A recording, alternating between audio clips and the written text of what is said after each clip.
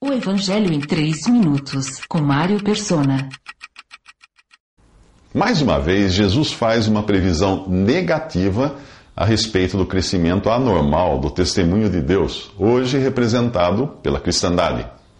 Agora é a vez de você passar uma borracha no que aprendeu dos teólogos e líderes religiosos sobre o significado da massa fermentada. Jesus volta a fazer uma pergunta seguida da resposta na forma de uma figura. A que compararei o reino de Deus? É como o fermento que uma mulher misturou com uma grande quantidade de farinha e toda a massa ficou fermentada. Assim como aconteceu com a semente de mostarda, que cresceu além do normal até virar uma aberração, a massa também representa um crescimento da cristandade no mundo, porém causado por fermento. Tente encontrar na Bíblia um significado positivo para fermento, e você não achará. Desde a sua primeira menção no livro de Êxodo até a última, na carta de Paulo aos Gálatas, o fermento sempre tem conotação negativa. Em Êxodo 12:15, Deus ordenava: no primeiro dia tirem de casa o fermento, porque quem comer qualquer coisa fermentada, do primeiro ao 7º dia será eliminado de Israel.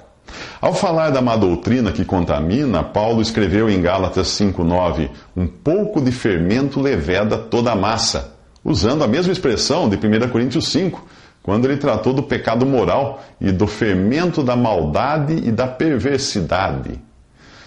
Nos evangelhos, o Senhor alertou os discípulos: cuidado com o fermento dos fariseus e dos saduceus. E eles entenderam que não estava lhes dizendo que tomassem cuidado com o fermento de pão, mas com o ensino dos fariseus e dos saduceus. Isso está em Mateus 16, de 6 a 12. Considerando que o crescimento na igreja se dá pelo ensino da palavra e que o fermento é comparado à má doutrina, como interpretar o papel da mulher na parábola? Entendendo os limites que Deus coloca ao ministério das mulheres. Em 1 Coríntios 14, a ordem para que as mulheres permaneçam caladas nas igrejas é chamada de mandamento do Senhor. Leia o capítulo 14, do 33 ao 37. Em 1 Timóteo, Paulo explica a razão disso.